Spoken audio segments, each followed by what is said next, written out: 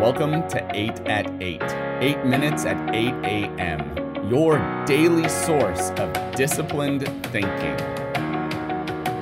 Here we go, 8 at 8, 8 minutes at 8 a.m., your daily source of disciplined thinking. My name is Josh. I'm your captain for the next 8 minutes, and I'm setting my timer to go right, wait for it, right now. Here we go. I'm glad that you've joined us all across our platforms, whether you're watching on Facebook Live and commenting and interacting, or whether you're listening later on Spotify. It's great to have you here today. Remember, if you are on Facebook Live, to like and share this feed, and you'll be entered into a drawing to win a nice gift card to your favorite coffee spot around here. I want to say hello to John and Rachel and Kurt and the Troyers and Mariah. It is great to have you here today on Facebook Live. Today, what we're going to talk about is that you were made for this. You were made for this moment, for this time. You were made for this experience. This is not a surprise to God. God has you exactly where He wants you, no matter where you are in your relationship with God right now, whether you'd say, hey, I feel close to Him or I feel far away. I can tell you this, you were made for this moment. No matter what hard things have come your way, no matter what good things have come your way, whether you're on an up or whether you're on a down, you were made for this. And the scripture I want to give you today to just encourage is 2 Timothy 3:16 through 17. And so I'd like for you to just listen to this scripture. Some of you may know it, but it has to do with really what scripture or the Bible is good for. It actually says this. It says all scripture is breathed out by God and profitable for teaching, for reproof, for correction, and for training in righteousness, that the man of God may be complete and equipped for every good work. I want you to realize today that you have been equipped, and God is equipping you for every good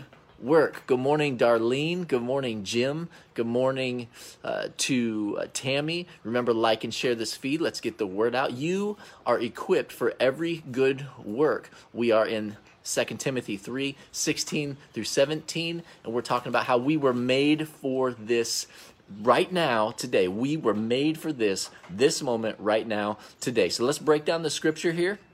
And let's look at this. Let's look at this idea, how we were made for this, equipped for every good work. There's really 4 parts of this passage that Timothy is given from the Apostle Paul, who wrote this.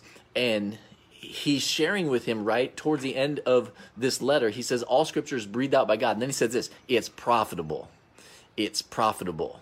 Now, I don't know about you, but when I find something that's profitable, I want to do it more so that I can reap more benefits of that. Now, Paul isn't talking about money here, is he? He's not talking about cashola. He's not talking about the green stuff. He's not talking about making bank. He's not talking about any of that. He is talking about spiritual profit. In the same way that Jesus says, what does it profit a man if he gains the whole world yet forfeits his soul? That same idea. What is good for you is what he's talking about. And so you were made for this moment, and he's going to show you in 4 things how you were made for this. This is why it's good for you to be in the Word of God. This is why it's good for you to be in the Word of God. Here's why. Ready? He just gives you 4 quick things. He says it's profitable for teaching. For teaching. That doesn't mean for the pastor at the church to teach. Okay, yes, but it means for you to be, and listen to this, here you go. It means for you to be read by the scripture, not just to read the scripture. Because you need to be read by the scripture as you're reading the scripture. Do you read scripture or does it read you? This is a question. Which is it? Sure, you can read the scripture, but is that scripture reading you? It is profitable for teaching. That means in your home teaching. That means, yes, at church teaching. That means, are you teachable? Here's a question. Here's a question for you. Write this down. When is it hardest for you to be teachable? Write it down. When is it hardest for you to be teachable? Oh, come on. When is it hardest for you to be teachable? I'll give you one of mine, is when I feel like I know more about the subject than you do, why would I ever let you teach me? Because after all, I know more. That's called pride.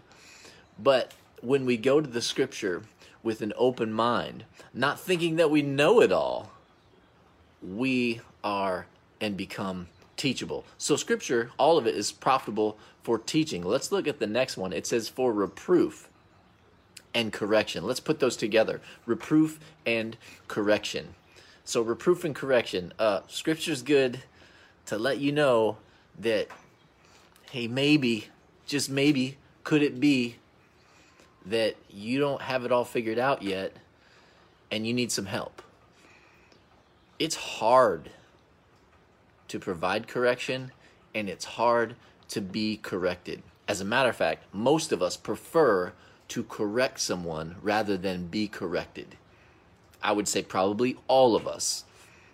If we can develop an attitude that says, hey, teach me, and hey, if there's anything you see that's wrong, help me, that's a good place to be. It says that scripture actually will save you in this. It will equip you for every good work if you're willing to be taught, and then if you're willing to be reproofed and corrected. And correction's not easy. That means you have to humble yourself. You have to be willing to have a soft heart, and only the Holy Spirit can do that in your life. And then he wraps up this part of the passage, and he says, for training in righteousness. So all scripture, the totality of it, is good for training in righteousness. That means right living, righteousness. It just means, learning how to do the right thing. One of the things I tell my kids is, listen, you are equipped to do the right thing. And the right thing is your choice. I would say that to anybody, as a matter of fact. The right thing is not just my choice, it's your choice as well. So, all scripture is profitable for teaching, reproof, correction, and training in righteousness. Let me wrap this up here as we bring it home. That you were made for this, church. Let me give you 4 ways to study scripture. 4 ways to read your Bible, okay? 4 ways to read your Bible, and so you can let it read you. Okay, here we go. The first one is familiarity reading. This is where you just approach scripture. You just need to know what's in there. You need probably a Bible reading plan, something like that. The second is devotional reading. It's something like this, where you're going to take a passage of scripture, and all you're going to do is you're going to dive into it today, and you're going to use it for daily inspiration. The third thing is studying of scripture. This is where you want to go in there, you're going to do some word studies. Hey, maybe you need to go on Bible Hub. Here's a homework for you. And you go and look up, you get a concordance on your phone or something, and you look up, what is the word for profitable? You look that up. I'm not going to give it to you because remember, I'm trying to teach you to fish. I'm not just going to bring you a fish every day. I want to teach you to fish. So familiarity reading, devotional reading, study scripture, and then what I would call your core material. And your core material is that material which you want to master. It doesn't mean you're going to be perfect, but you are going to be equipped for every good work. Let the scripture read you today as we go through this challenge together. I want to thank you so much for being here today. You are an outstanding group of people.